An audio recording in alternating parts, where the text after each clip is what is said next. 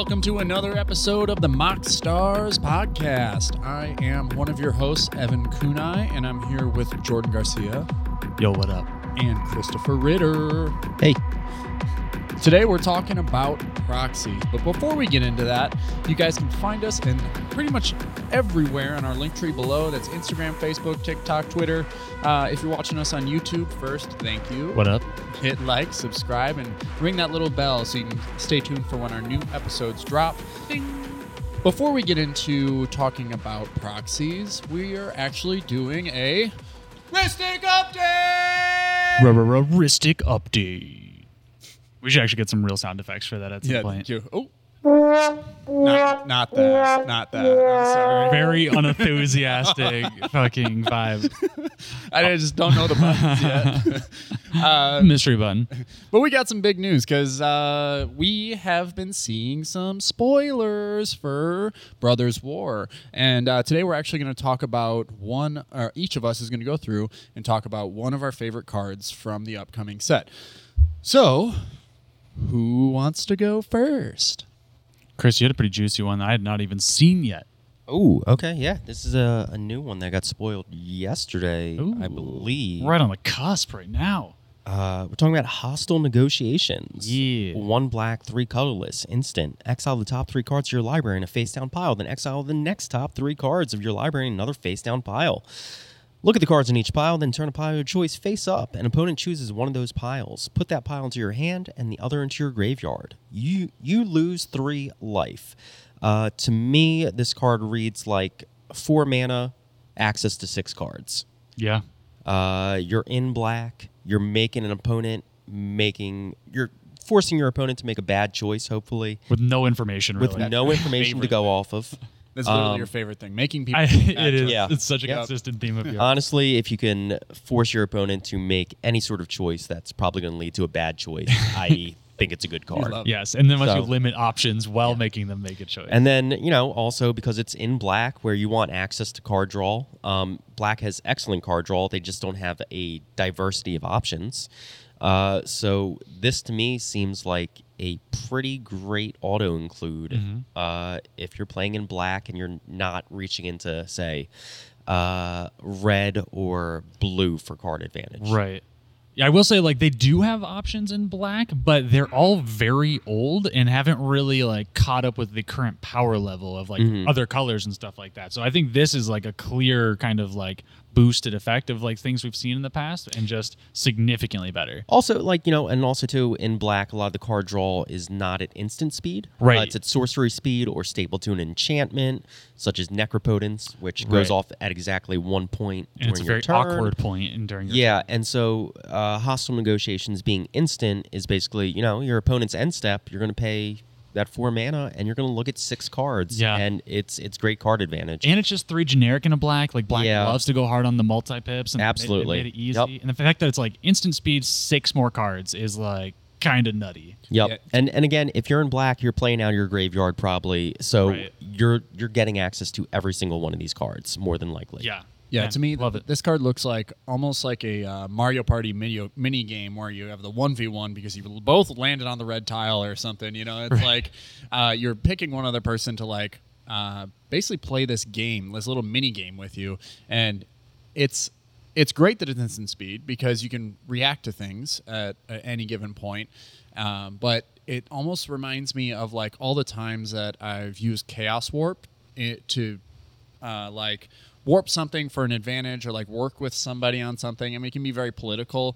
And I think that's exactly what this card does is it plays that balance of I'm choosing my opponent to make a bad decision, but it's also can be used I'm choosing this opponent because they're going to make the best decision for me. Right. So I really like the card. It looks like a lot of fun. And I can't wait to actually see it be cast because I still don't know quite how it works or how good it's going to be. I pre-ordered 6 of them. So it's going to be good. Yeah. I love to see that. In my head, this kind of starts fitting in the camp of this conversation we have every now and then is this intuition concept of the OG being the the intuition. But we were just talking about something. Oh, I was saying that this I see Ecological. it where it only digs the top 6 cards, right? And I mean, there are cards that when it digs the top 6 cards is really good, like Winota when it looks at 6 cards is really good. But this is like something where I was like, man, I really wish I could like curate 2 stacks and then make decisions that way. But then it would just be way too powerful because you're getting greedy. I think if you were choosing the piles, you would be looking at like a 5 or 6 CMC card, at which point it's not playable. And I think at that point you almost win the game because like whatever pile you just choose cards that, you know, if one pile goes to the grave and one pile goes to your hand, I win either way. Yeah, it is less of a tutor effect, more of a card advantage engine, but I think it's a really good card advantage engine. All right, word. Let's move on to the next one. Evan, this one's yours, and it's so spicy. This one was just spoiled. Well, it was spoiled last night, and I went off. I've been waiting. It was in the back seat, then he just started like popping off. I've been waiting for this. I've been waiting this for a long time because I was just screaming from the mountaintops. I'm like, Zacama is 1 enchantment away from being tier 1 or tier 1. Tier 1. It'll be tier 1. That is. I'll make it. I mean, 1 0. away from being tier 1 is tier 4 maybe. But my card is Meticulous Excavation. It is a 1 white mana enchantment that says pay 2 and a white.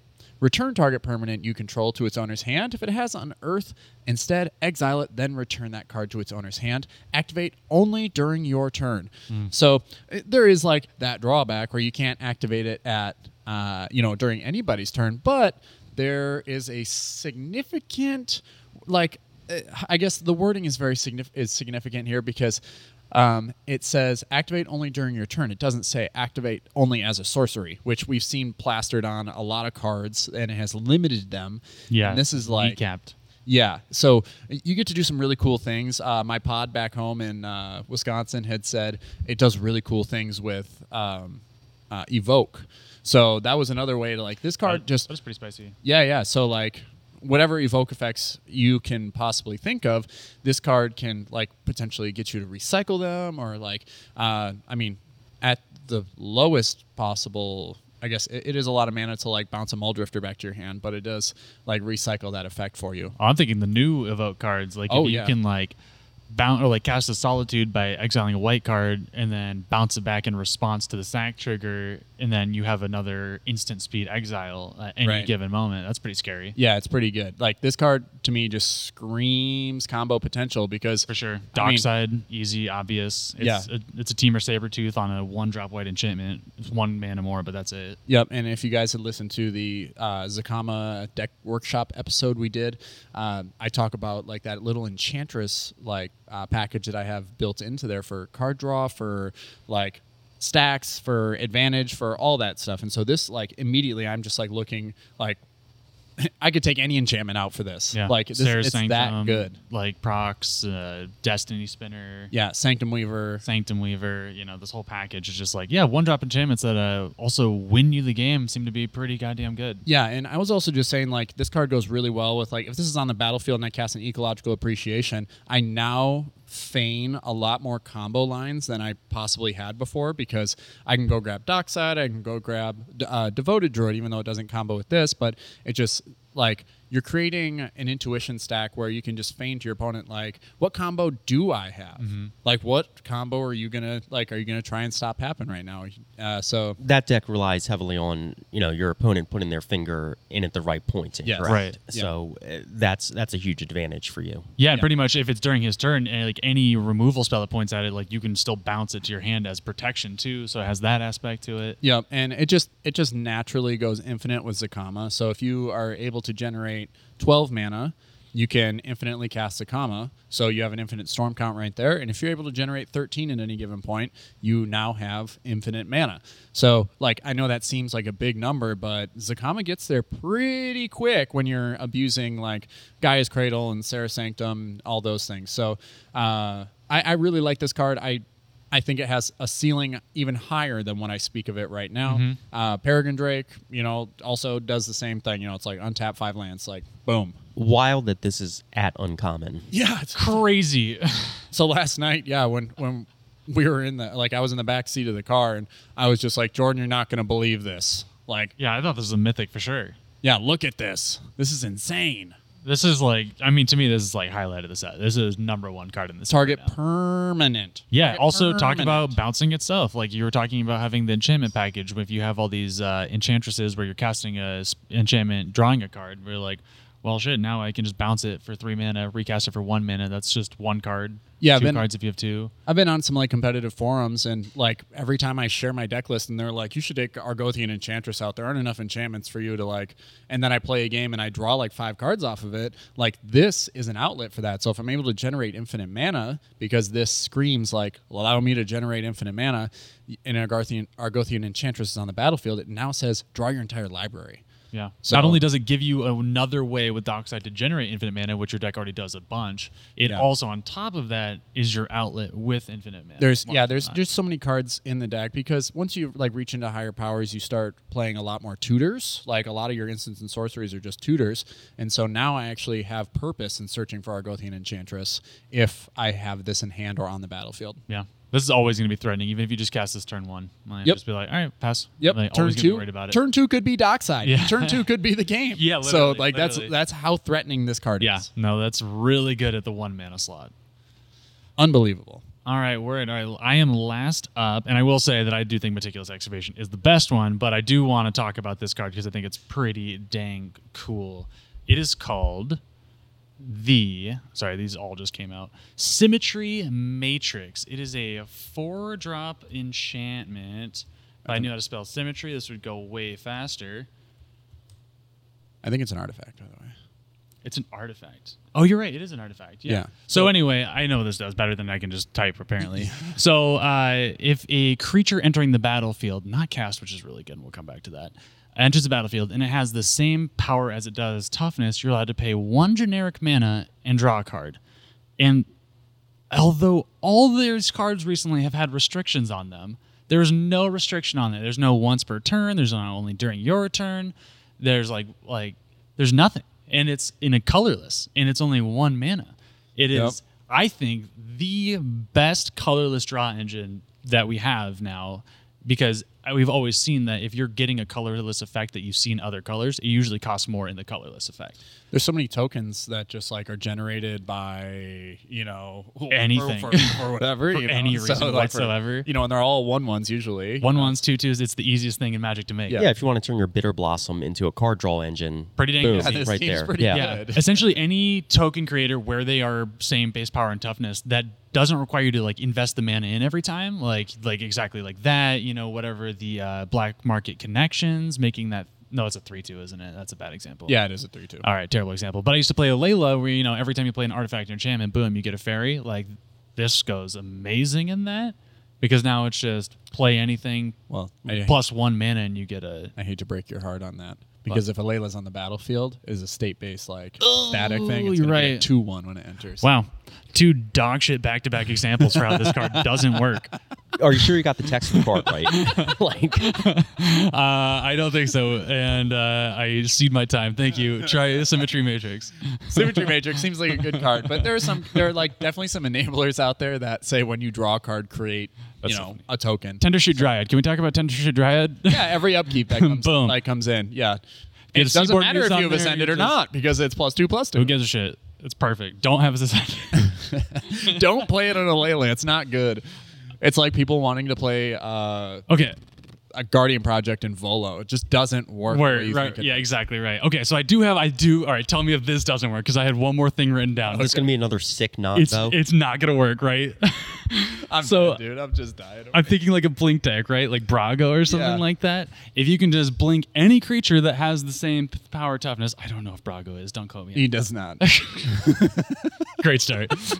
Any other creature you have, you can then just blink it, and then you're already with like blinking, so you're getting the mana back. So you essentially get an infinite loop out of this. Yeah, you're already blinking rocks as it is. You're already They blinking come rocks. You blink one creature in the mix. Boom. Now you're tapping that rock, drawing your whole deck. in. Sure.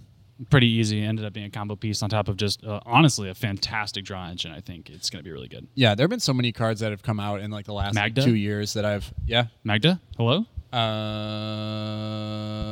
mean dwarves. I'm not thinking about Magda itself, but okay. because Magda, you're casting all these 2/2 dwarves. Maybe. And then I don't know. Good. And she tutors for the artifacts and shit. Yeah, no, there's just so many know. cards that have come out recently, like in the last 2 years, that I have looked at and been like, this seems really good. I thought like Moonsilver Key was going to be amazing because I read the effect and I was like, holy cow, it is amazing. It's just not. hard to It's not know. as good as it's going to be, though. Right. It's just you just don't know where cards like this are going to land in terms of like popularity or in terms of like playability and like what decks are going to be popular because we're just seeing like this crazy trend of so many cards coming out that it just people move from deck to deck to deck to deck to deck. So it's like, is this a card that you move from deck to deck to deck because it is consistently enough drawing you enough cards? Oh, this one? Yeah. Yeah, no, I think it's a specific build around it. It's not a universal card for sure. Yeah, like I was thinking like, man, Hepatra would be really good with this because then I can, snakes entering the battlefield and then I can just pay one and draw a card. But I've also like tuned that deck up to just be like tutors and stuff to get the combos that I need. So yeah, I think there's a small threshold for like decks that go absolutely off the wall with it, and I think like the Blink deck is it. But like I think there's a wide variety in more of like maybe the mid or power, where it's just a fantastic draw engine. And you'll just like look at your cards and be like, wow, almost every single one of my creatures has the same power toughness. You could even do Coma. Coma would be a great if you're playing Coma. Freaking like, insane. This is actually pretty great. Boom. If you already have like Seedborn Muse effects in your deck, and now all of a sudden you're just untapping and going off. Yeah. Yeah. Okay. Yeah. I'm convinced it could be a great card. Word. All right, guys. Well, we're moving into our main topic, and it is a really good one. It's been coming up, I think, more and more, and I think currently with Magic 30 and all the spiciness going on, I think it's a great time to talk about it. We're talking about proxies today. I know it's sometimes a vilified topic, but not in our play group. We are actually kind of huge fans of proxies. We've been doing it more and more recently. Ritter kind of started the train on like buying like nicer made proxies, and that kind of was really cool. He bought one of the dual lands, right? A couple of the dual lands. That Ancient Tomb. I don't know. Stuff that's over $100. I'm not going to spend real money on cardboard. Yeah. I'm going to get some proxies. That's totally fair. Well, there's a certain point now that like we've now play a game made by a company who's willing to sell like pieces of cardboard that are not even tournament legal for way more than right, like literally. So at the FedEx store. If anybody has not been paying attention to this or whatever, it's the whole Magic 30 thing with these the anniversary, these proxy packs that are $1,000 for 4 packs of revised or whatever reprint, but it is all proxies. You're getting charged for proxies. I think that Wizards and Hasbro recently have really made it apparent that they think of their audience as gullible children and idiot adults. Yes. So you don't need to spend the money with them if you don't have to. I feel like a lot of us recently are feeling less and less encouraged to be spending our money with Wizards. Yeah, I almost feel like, with the Star Wars collectible card game that was made by Decipher and then discontinued in the early 2000s, like now there's just a player group that designs their own sets. Mm-hmm. And I, down the line, would not necessarily be opposed to that. Like, wow, with the right group of people just being like, fuck Wizards, we're done spending money with them. Let's just design your own stuff. You can print this at home. You get a whole new set every 6 months. Man, and it's awesome. the appropriate power level made by people playing the game, made to encourage you to have fun. People actually wanting to experience the game properly and not just get a buck. Yeah, the proper pacing for experiencing the game. I think we're just like seeing set after set. A lot of like it's a very rapid pace. It's pretty much once a month you get new content that you then might shift the meta, like to a large result and cause you to spend more money. Of course, I mean it is directly profitable for them to create more powerful cards that you now have to buy to keep up with the game. Yeah, I mean Modern Horizons 1 and 2 were effectively Wizards saying if you play in the modern format, you need to now lay out, I don't know, a couple $1,000s on, hopefully you're not opening packs like a fucking moron, but, laying out a couple $1,000s on the secondary market just to either update a deck that had been tier 1 or tier 2 for years in the format, or now a lot of the previously viable decks in Modern are just wiped out by the new printings in Modern Horizon 1 and 2, and so there's completely new decks, and then you just have to forget about all those investments you made over the years and just start over. And once again, spend a few $1,000s on the secondary market to play this format that had previously been very stable. Yeah, there was, just to like tell the story of a game that had to restructure itself after it went through these same like sequences of events is like Yu-Gi-Oh. So like I played Yu-Gi-Oh competitively before I picked up Magic ever. And the thing was is that new sets would come out every few months and everyone was excited for it because you got the, that whole like spoiler season and everything like that. And it's just like that same addiction, that same like drive, that same energy. But they would print these like crazy powerful cards that just warped the format. It's like if you weren't playing that, like whatever deck you've been working on for the last 3 months is no longer viable. And then if you wanted to buy them on the secondary market, they were like 100 plus. So you'd have to spend like as a teenager or as a young adult, you're spending hundreds and hundreds of dollars just to stay and remain viable in a competitive format because there wasn't a casual table to sit at. Yeah, I get it. From a business perspective, you need these addicts to keep spending money, but I feel like what Wizards is doing right now, it's 100% fentanyl. Like you're killing off your buyers. Literally, that's exactly what Yu-Gi-Oh did. They killed off people just lost interest because after the 3 months of like that deck being viable and people were like, yeah, this is great. Like, wow, I finally got the pieces. I traded up for it or whatever. And then a ban list would come out and it would say, hey, man, that deck you just traded for? It's now banned. Or we're going to nerf it. So it's no longer at the top of the food chain. So, and then the next set we're going to release, it's going to have the top of the food chain cards in it. So get ready to shell out for a little bit more. And it just essentially killed the game. Yeah, and even the financial aspect aside, like it just feels bad to care so much about this game and devote so much of your time to this game and be treated like absolute shit. Yeah. Like, Yeah, and Yu-Gi-Oh had to create all these different zones and stuff, which is, hey, does that sound familiar? We're seeing all these like new zones and stuff pop up within the game, like new outside interactions and game pieces or whatever. But like they had to create all these new zones, and then all the players were like, how am I supposed to ever keep up with this mentally? And so they destabilized the game for profits, and then they had to restabilize it down the line, banning a ton of stuff, creating multiple formats so they could recompartmentalize the game so it would actually thrive and be competitive again. And that's ultimately where it's at now, is like there is a competitive scene. There's also like different formats. So you can play old Yu-Gi-Oh! The way that, you may have remembered and loved it. Yeah. When the show came out. And so like they're like modern standard, sort of stuff. Maybe not like exactly like that, but they did like compartmentalize it so that players could return to the game. But and I just hate that we don't get to that point here. Well, the problem too is also that EDH is an eternal format. So anything that they're printing, like you can't wall off the garden. Right. Yeah. Right. That's exactly it. And oh man, yeah, it's almost the opposite issue. Like not necessarily in casual or mid-power stuff, but if you're trying to play competitively in EDH, like now you're dealing with the kind of backside of that of, all right, well, there's a lot of reserve list cards that are pretty much meta and auto includes in most decks. So like you're shelling out again tons of money for it. Yeah, and just kind of like refocus us back on proxies. It's like even if you're playing casually, it is a ton of money. And so what we've been doing and what Jordan's been doing mostly is he's been going off and like printing all these decks and then just bringing a ton of decks that are good or like mid-power or whatever to the table, and then we just share them and we play them, and like so you get something fresh. You know, it's like at least tuned in some way, and like I would say they're all high power, but not anywhere close to like CEDH. Yeah, I mean, we want to play a. I mean, the benefit of proxies is that we want to play a skill-based game, not a wallet or luck-based game. Right. Yes. And there's just some cards like Ristic Study is one of the best draw engines. Like, and if you have 3 blue decks, like you don't want to spend $90 to make sure they all have Ristic Studies. Like that's just absurd. That last sentence you said, I just want to listen to that on repeat for like the next 2 hours. Well, we recorded it. You can. Yeah. You can loop it. Do you guys want to hear it? If I could loop it right now, I just don't have the technology. I have the technology. I don't have the skill. You don't know how to operate the soundboard to do that, but we can technically do it.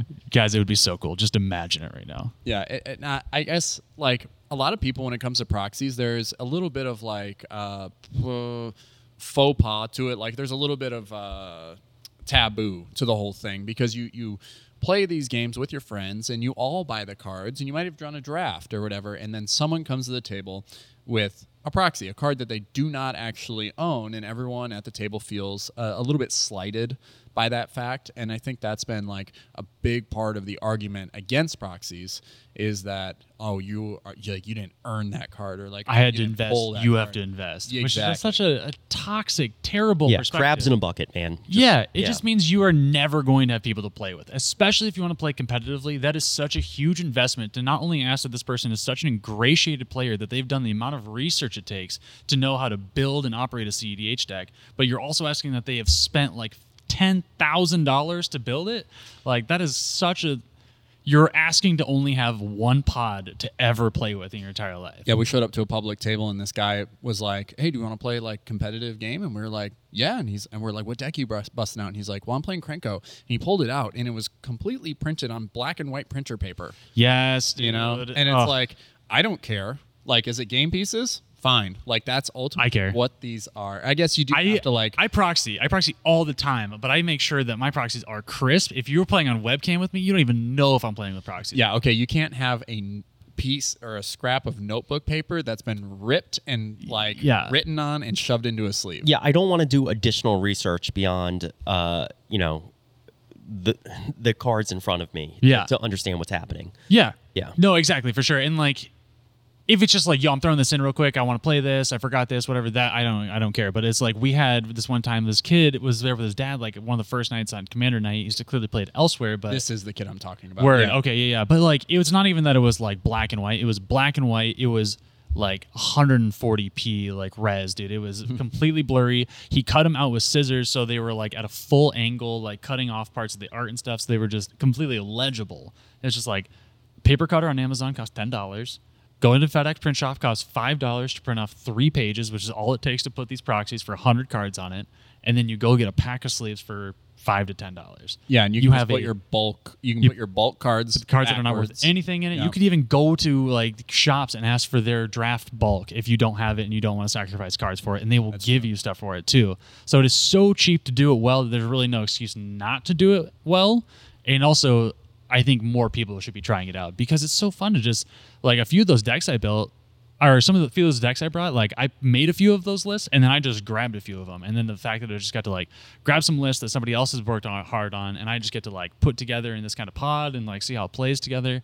It's so much fun, and it took 40 minutes. Yeah, I pretty much learned how to create like a deck list today, like on Moxfield. And so if you export a list, you just go on to Moxfield. Like, you can look at any of our lists, you can look at other people's lists, and you can just go to the export feature and hit copy or whatever, and then just go into an Excel spreadsheet, or go into like, what is it, MPC Fill or Make Proxy. No, MPC Fill is the one you have to buy. I mean, if you want to buy them, but there are free ones where you literally just copy and paste your deck list, and then it just gives you all the pictures. And on a sheet, you just click print, and that's it. That is it, start to finish. Boom. There's also a couple excellent subreddits on proxy that will give you, greater depth. The research is out there and easily available. And if you want to, like Chris did, and we started doing like buying the nicer ones, like we bought some dual lands for our CDH decks, and they're awesome. They're like, they are indeterminate. Like, you cannot tell that. I love paying $5 for $5. Foil borderless mana crypt, or with that is indistinguishable from the real thing. Yes. Yeah. Now, there is something to be said on the flip side of that. If you are going out and you are buying these, and because they are near indistinguishable, do not go out and try to sell or trade these. Don't be an idiot. Yeah, I usually mark up the back and just to make sure I don't do it by accident. Most proxy sites, if you're buying them, are good and will not do a legitimate back. There are a few of them, and we do have a few of them, where they print very realistic cards, including the backs, and that is problematic. So you need to be aware of that. Yeah, and I mean, you might never know who you're sitting across from and you're trading with. Like, some people would be kind enough to like let you know, like, hey, that's a proxy, and then you have a good reason to ask, why is this even in your trade binder then?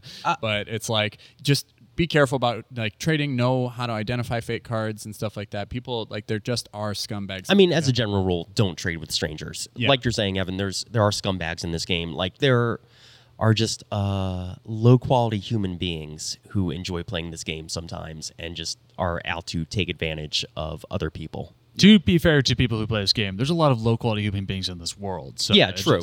Just some of them happen to also play Magic. But I mean, there's you got your trade binder there ripe for being and I have been kind of loosey goosey sometimes with my trade binder. I will say, Evan, I do have both of my duels in my trade binder right now. My dual proxies. You are just because I'm not trading them. It's because we're going to this tournament and it's a no proxy tournament. Yeah. Even though I could get away with it with these proxies, I'm not. I took them out and I put in 2 basics. Yeah, that actually leads us right into the next segment of discussion, just like proxies, when they're acceptable and when they're not. So this weekend, we're actually going to a tournament where they are not acceptable. Even, let's say, like, I guess, even if you want to proxy a dual land, you can't. Like, even though it is a competitive scene and it is a tournament, it is somewhat restricted by your financial, I guess. Yeah, that's kind of the stuff I was talking about with like that mentality of people that are anti-proxy. It's gatekeeping. It is how many people are actually able to go to this tournament, let alone how many people are actually able to show up to this tournament and compete in a meaningful way because their decks are tuned to the proper level. Well, I mean,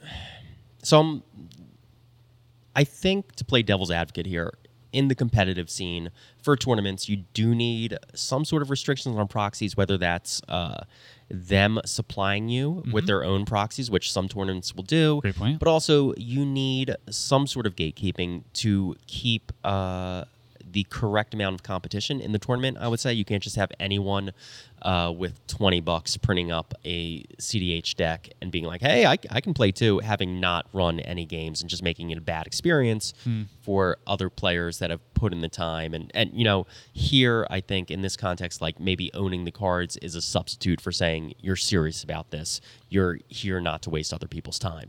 Right. That's what you're saying. Yeah, I mean, it does lend to the amount of effort and the amount of time I've put into like building this deck and like finding the resources to like build it like properly in the way I want it to be. So like, yeah, I've spent years collecting cards and I traded it all in for a Gaia's Cradle because I want to compete and I want to play in this deck. Yeah, Evan and I have pretty much over the last year or two have gotten to the same point of pretty much upgrading our whole collection into the deck, the pet deck that has every card we could ever want in it, and then like I don't really care about anything else outside of it. Like, I might pick up a few good like investment pieces if I see it just like, you know, a new set and it's coming out really cheap or something like that, or just a card I really like, which I think is how we should be kind of buying Magic cards.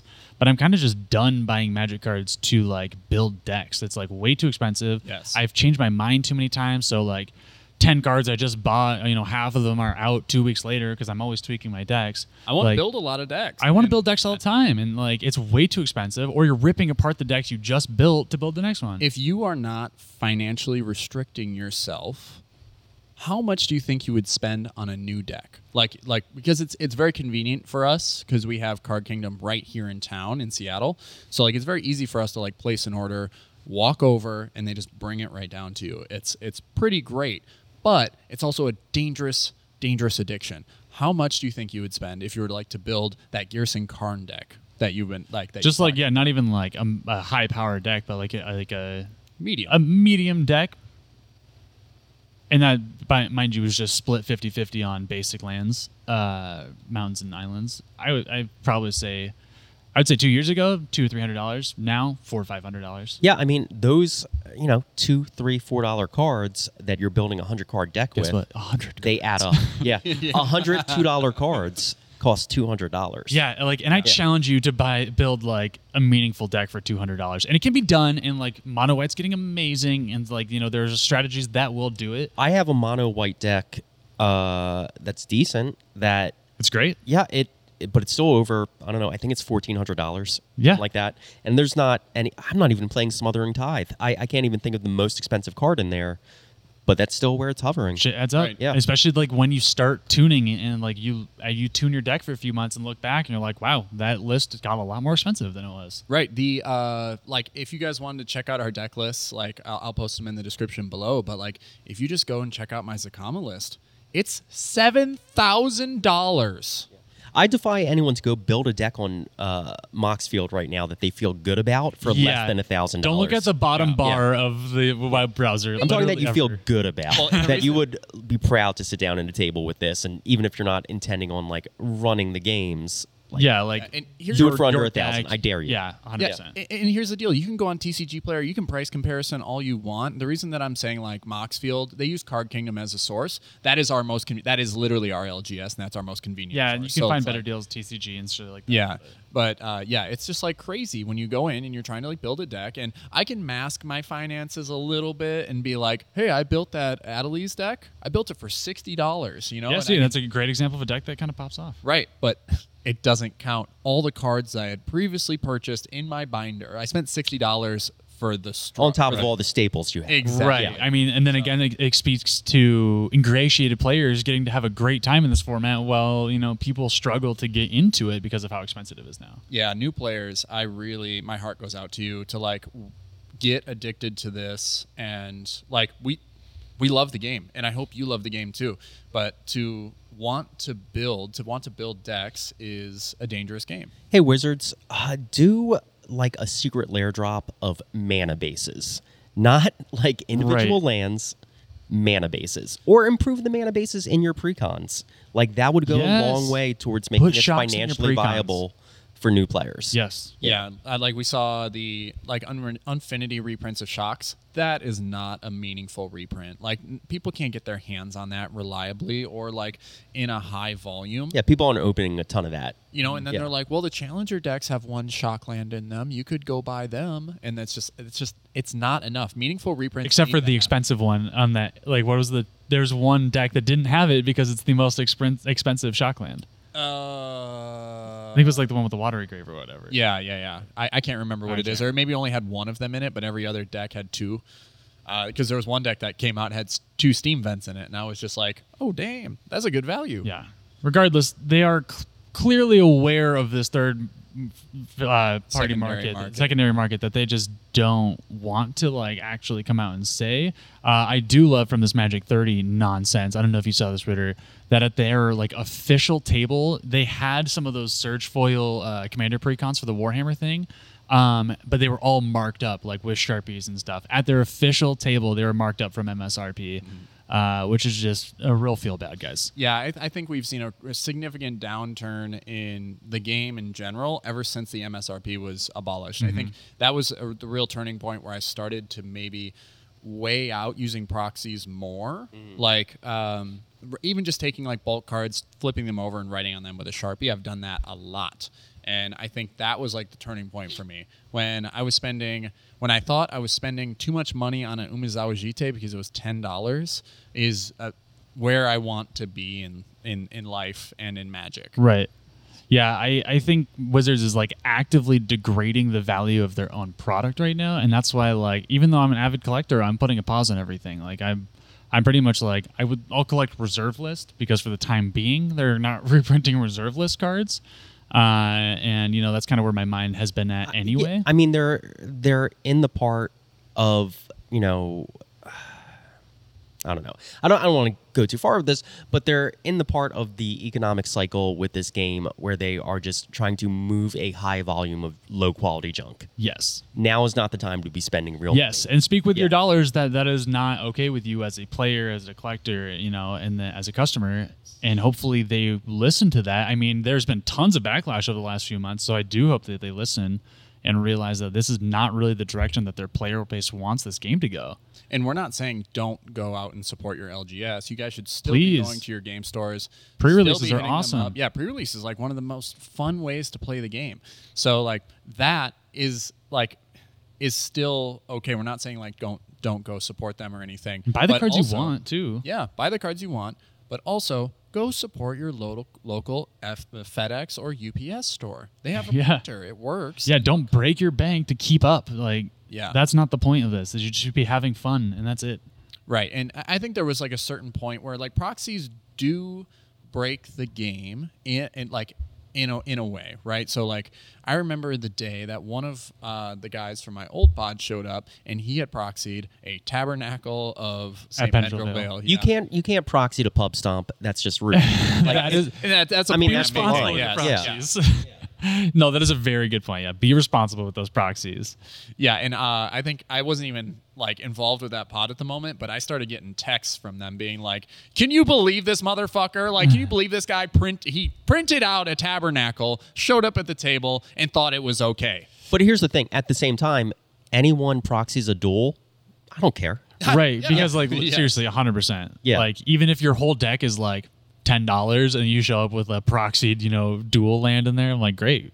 Yeah, but if you show up with a proxy Chains of Mephistopheles, you're kind of an asshole. You're kind of a dick. Yeah. If you're playing competitively and that card strictly is reserved for a line of strategy that you are planning, like I would play it in Teom. I really want to play it in Teom because it's a great card in Teom. Absolutely. But it's like if you are just doing it to punish other players because you felt like, I don't know, punishing other because players. now you can just I have access to all of the best cards because you can. Literally is the answer. I fully agree. I think that you shouldn't be able to like proxy like that. You should be more. It's kind of like the power level conversation. I think it's just you sit down and you have this conversation. One, like if people aren't cool proxies, that kind of sucks from their perspective. But like I still be at least like, I'm playing proxies. Just so you know, like it's definitely a rule zero discussion. Yeah, I mean, for our play group, it's like I sat down with you guys and I was like, well, I don't want to spend the money on Ancient Tomb and Mana Crypt right now. And there's we're also other cards. But all you guys are playing those in your decks. So to keep up, I need those powerful cards. Yeah, you're just jumping back into the game. Yeah, how like you wouldn't want to play with us if like you were like, no, you can't, like absolutely not. Like we would never get you to come out. Like what would the fun of that be? Yeah, I mean the other there's another guy in our pod who's basically playing with a slightly upgraded vampire precon, and after the last time we played, we were just like, hey man, just spend $5, get yourself an Edgar Markov. We're all rooting for you to do this. Like, yes, he was talking about it yesterday. Like it would like just build a disgusting deck and show up because like. As long as you're setting the level and having this conversation, like it's great that we have a pod now. We don't really have to have this conversation all the time. But like once you set the level, then it's like, it's fine if you print off a Chains of Mephistopheles because you know that, the other deck has something just as terrible in it. And you've all agreed that this is just an awesome way to play the game. And we're playing at a high power level and it kind of just lets everything neutralize again because now you're not fighting over money. Yeah. And now if you are like, preparing for tournament or something like that and you want a proxy to like test cards, that's also another like way that proxies are okay. Like if you are playing in a pod that is strictly like no proxies, just like hopefully they will lend an ear to you, and when you come to them and you say, hey, I'm just proxying this because I'm testing it out, I don't know if it's gonna make the deck or not, and I just don't want to spend the money on it, like it's on the way, or even if it's in the mail, it's like, I mean, I'm not trying to make anyone uncomfortable, but like if you're in a pod that's against proxies, it's worth having that discussion. Like why are you against this? Yes, like it's not like I'm creating new cards that aren't available to everyone with enough money. I'm just creating cards that are now available to me as a reasonable human being, not trying to lose my wallet to Wizards of the Coast. Yeah, 100%. Yeah, I feel like it's getting better. Maybe it's just because we've curated our playgroup more and we play a lot online and all that stuff is fine. Maybe there is still this whole like perspective out there. Yeah, I'm sure among like boomer players and like rich kid players and stuff like that, it's probably more contentious, where a bit of it is like, some of the fun of the game is how much you can bling this stuff out with. Well, yeah, Evan, I love that. Like that's what we're talking about. We're trading up our deck. Our decks are blinged out like to hell and back, but these like they're budgetless. But we don't expect anybody to compete up with us. That are exclusively for the enjoyment of ourselves collecting and owning this deck that we can play as like kind of like our version of it. On some level, when you see other people like spending the money, even though you're doing it yourself, you'd think that they're foolish, right? You're able to recognize it in other like, people. Bro, you spent how much on that shit? Like Evan bought a Gaia Screen. I'm like, you fucking idiot. Yeah. And then I turn around and I'm just like, no, I traded for it, dude. Like, it's one of those things where, if you're someone who's collecting the game, or you've been collecting the game for a long time, and you decide you want to invest in those pieces, like, I do not want anybody to go out and spend 1,000 hard-earned dollars on a Gaia's Cradle. Yeah, none of us, I don't think any of us are saying don't do that. We're just saying don't do it if you don't have the money to burn. Correct. Yes. Yeah, Like, yeah. If your options are literally put money in a pile and set it on fire or spend it on magic cards, go ahead, spend the magic. The great thing about proxies, and the whole reason we're having this episode, is you get to do both. You can put the $1,000 in your bank account and have yourself a Gaia's Cradle. $995 in your bank account. Yeah. And a Gaia's Cradle. Yes. Yeah. Yeah, Man. and that is near indistinguishable. Still is like incredible card quality. Does it Maybe still even more generate a durable. green mana for each creature you have in play? I think it does. Oh, wow. Okay. No, then definitely proxy it. Effectively the same. Yeah. Insane. Real quick, like a little just crafty tip. If you're just using a paper cutter, it's the best way to cut out those proxies. And you just, like you said, just grab any kind of card behind it and you get the sleeve and you just line them all up. And then even if you kind of mess up the black a little bit, it's on the border so you can't even see it. And you just get, and also the FedEx print shop for super cheap. It has really crisp color prints. So Yeah, you are meticulous. I mean, I've proxied so many decks at this point that I think I just have a high enough standard for them. But it was great. Like, I realized a few months ago that, like, one, we should be doing this more, even though we are proxying, we should be doing it more and getting kind of more decks in the play group. But I also had like 6 deck boxes just sitting around because I'm a psycho and there was no decks in them. So I just went and I spent a weekend and I went to the FedEx store and I printed off 6 decks and I just cut them all out, sleeved them up. And now all of a sudden our play group has 6 decks that, like, we can pass around. We can have drinks at the table and not really worry about it because it's not $10,000 sitting there. And we just all get to have a fun time and have, like, pass stuff around. Like, you know, like a lot of time when you're curating these deck stuff, people kind of get like schmeagly, and this is like, Don't touch my cards. Don't touch my cards. You know, like, don't Praetor's Graphs. Don't grab my deck. Yeah. But you know, who cares? It's a $5 deck. Yeah. Do you want to have a good time? Do you want to not worry about things for a couple hours? Proxy a deck. Proxy a deck and Truly play worry about nothing. Magic the Gathering. Isn't that why we play this? Yeah. all game pieces. I think that is like going to be my biggest point from this whole discussion. They're game pieces, and you want to be able to play the game. And like Chris was saying, it's like you want it to at some point be a game of skill and a game instead of being like a game of money and luck.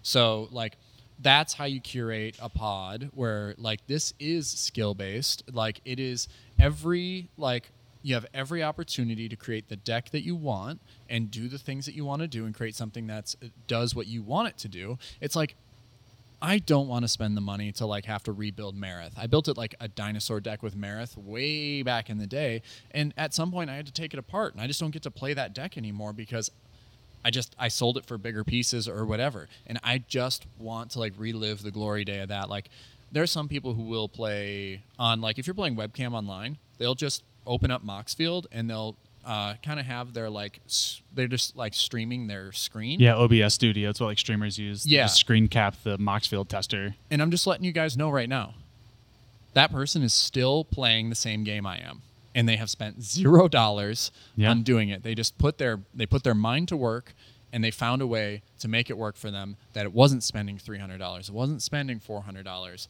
like on the secondary market to get the cards that you needed to just play the game. Yeah, I think too, the other aspect of that is that using proxies is going to make you a better player. And here's why it's going to make you a better player is because you're not going to get salty because that card that you spent hundreds of dollars on just didn't win you the game. Like, it feels bad to play a card or an expensive deck and it just doesn't work out.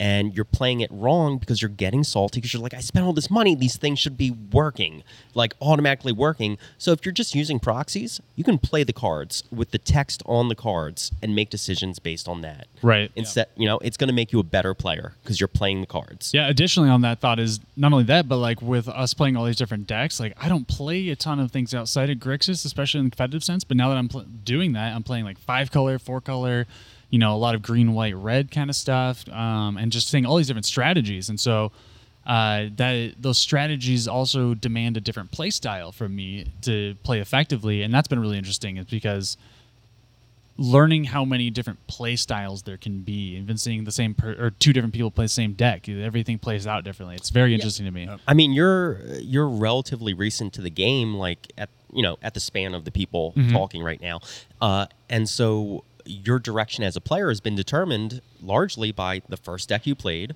and the card pool you've generated since then. Pretty much, not necessarily determined by the full range of options available to you. There might be a play style more suited towards you rather than Grixis bullshit. Right. Or, Yeah, for sure. Yeah, like, and how are you supposed to know if you can't afford to ever try anything other than the one deck you managed to purchase 2 years ago? Like, how is that fun for you? Yeah, I think when I tell people about Magic and I'm like, yeah, there's like 20,000 unique game pieces, I guess that thought doesn't trigger in the back of my head where I'm just like, I don't have access to all those game pieces if I'm to go out and buy them. Or like, I played Naya pretty much my whole career. Like, and now I'm just looking at like expanding it out. You've played 5 or 10% of the available pieces. Yes. Yeah. So, I mean, yeah, I'm really excited to like when I built at Adelies, I'm like, even though it's like I built the deck and I'm just excited to try something that's different and new. And I think that's what Proxies gives you the opportunity to do. 100%. Completely agree. Pronounce proxies, guys. I'll end us on this little question. What is the next deck you want to proxy at our table? I'm thinking Prosper. Prosper. You love Prosper. I love Prosper. And it is kind of like what you're talking about, is just going back and like these decks that we had to take apart because we're building something else. I used to have a Prosper deck and it slapped, but I traded it and sold it back, bought Mox Diamond or some shit. I don't know. But like, how great would it be to like go back, get that deck, maybe even fine tune it a little more, put a little more gas in it. Well, you're just talking about Doomsday Prosper today. Doomsday Prosper, like I've never even played a Doomsday deck, Like I play a lot of add-ons and stuff, but no Doomsday. How fun would it be? Just boom, Doomsday Prosper in the rotation, grab it whenever you want. Yep, and anyone at the table can grab it and play it, and you can now see how people are going to play it differently than you to become a better player, to learn more about how these decks work and operate. Yeah, 100%. I love seeing people play decks that I've played before and just being like, wow, I just would not have done it that way. I was just watching a video of like someone playing my deck, like Malcolm Vial Smasher, and like he cast Vial Smasher twice in that game, and I was like, I haven't cast Vial Smasher this entire time I've played this deck. Yeah, I mean, when you play, you're limited to the lines of play that you're aware of, right? Mm-hmm. So it gives you an opportunity to see other people. It makes you more aware of different things that you can pursue. Yeah, legit. Like I know I got a little off a tangent, but I just definitely agree with you. It makes you a better player. Just you see so much more of the game, so many more strategies, new lines of play. I think it's just fantastic, and you can do it for freaking $5 at the FedEx print shop. Yeah. I guess the deck that I would rebuild is Marith, Will of the Wild. Like I'd said it before, but like I don't play Infinite Loops. I know Marith is like one of those cards like Gave where it's just like you trip and you fall into a combo. But I was playing a dinosaur variant of it, which was just super interesting. And I just basically played Marith for value. Like I would use it to like snipe creatures off the board when I had to. And Jordan hated it. It was such a fun deck. It was a sick deck. But, it's like I loved the interaction with ranging raptors. It's like remove a counter from Marith, ping the raptor, go get a land, and then the next turn that comes around to you or whatever, you just cast Marith for 5 and then 7 and then 9. And then, it's just like you're pulling every land out of the library. Marith's so annoying. It was really fun. It was really good. And then like Polyraptor was a big fun piece. I'm just not willing to go out and spend the $20 I need for a non-foil Polyraptor. Legit, like you're not even getting like a staple or anything that you're going to transfer to every other deck in the future. Like if you have these guys' version of Insanity, where you need the most blinged out version of any card. Yes, literally. Like, does that come in borderless foil? Cool card. Does that come in When alt are art? they reprinting that? Box topper foil? Is that a secret lair yet? Retro border foil? Yeah. That's the deck that I would want to build. It was just the most fun to me. It was one of my first Commander decks ever. And like I said, I'm all about nostalgia in a way. Like, and I know it's just like leaning more into the Naya flavor that I so proudly represent.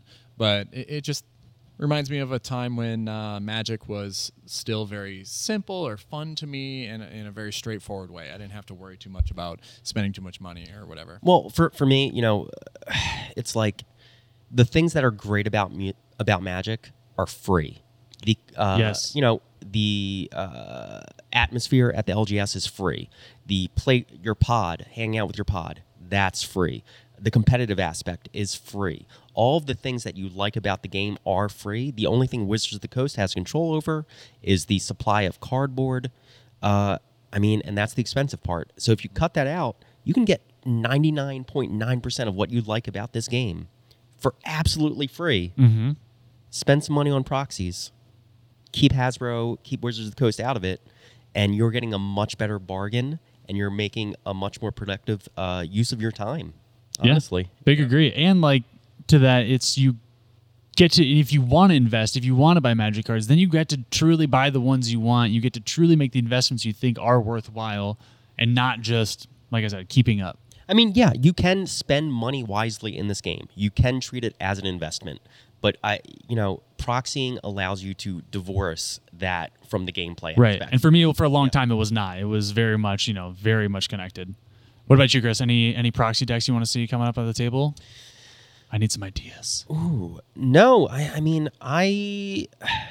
want to build the decks I want to build, and the way I proxy is I'll proxy the expensive pieces that I'm looking to buy eventually.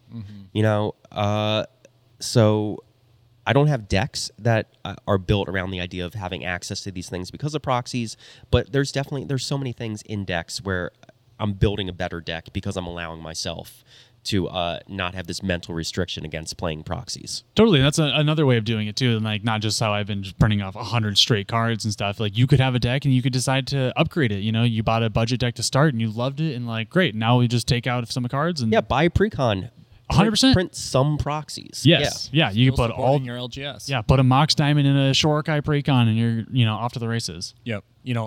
Please, if you're going to play Shorokai, like, proxy that humility that you need for the deck. Yeah, you're right. Like, you're like, hey, humility plus Shorokai is pretty cool. And then everybody else realized at the same time and bought the humility before you. Print it off. Shorokai is a sick deck, but you absolutely need to proxy it. You need to have the humility, and you probably should proxy. Also, Tabernacle Pendreville, great in that deck, by the way. Just wanted to point that out. Good in any deck. Good in any deck that doesn't have a ton of creatures at the very least. Yeah, it's Shorokai is such a fun deck to like see work and see operate, and then also not that fun to play against. I guess like they drop humility, and you're just like, So I think I'm pretty much out of the game. But at least when playing competitively, you lose fast. Yeah, and you accept it usually. Yeah, you usually accept it once it happens. All right, guys, that was our topic on frickin' proxies. I think you all know where we stand on at this point. Everybody go out, print yourself a proxy deck, bring it to the table, spice up your frickin' Magic night. But before you do that, have a healthy discussion with your pod. True. Also, it's a great way to get your pod into it. Maybe you wanted to see how everybody's feeling about playing a little more competitively. Print off 4 decks and show up and be like, hey, can we try out a game using these instead? And just kind of get the vibe. Yeah, if you put in the work to like create a curated pod where all the decks are going to like mesh well with each other, interact well with each other, and you can see some really cool interactions with some like lesser known cards, like I would be down for that. Yeah, who wouldn't be down for that? Yeah, you don't need to spend money to have fun. Yeah. Exactly. Okay? Right. Don't make yourself hate this game because you think there's a financial barrier to you having enjoyment from it. True. There is so much. I'm starting to love the game more. Yeah, actually, 100%. Like, there's so much good parts about this game, and like, we shit on Wizards a lot, but shout out to like the Wizards team that are cranking out set after set of like high quality, like pretty great mechanics. With, Brothers War looks super fun, dude. Like Streets of Capenna. Like, I don't know how they kept up. Like, they must be dying over there right now. Yeah, fun cards like Meticulous Excavation don't get printed every day. Yeah. Yeah, I mean, I think they're doing a great job, and you can actually kind of sit back and enjoy like sets as they come out, or like maybe not pay attention to every set as it comes out because you're just kind of doing your own thing and you like enjoy Magic at your own pace and not at the pace that Wizards is forcing us and force feeding it. Yeah, you missed the window on getting a Dockside, which is a must include for cheap, and now you feel left out. Yeah, print one off, move on. Like, enjoy the game. Like, let's not just be so stressed about it anymore. Yeah, I own 2. That's enough. Yeah. I own 2 Docksides. Each one of the Are they borderless foil alternate art? Oh, no, they're not. I think that Evan, are you even playing the game? I think that artwork is ugly. I know you have one, Jordan, but like I hate that artwork. It doesn't matter if I don't like it. It is the most expensive version. It's the most expensive. So it's the best version. Yeah. It's in my deck. We have a problem. All right, guys. Thank you for tuning in. This is the MoxStars podcast. Episodes out every freaking Friday. Appreciate y'all. And socials linked down below. We love you. We love you. Goodbye. Take care, y'all. Bye. Bye.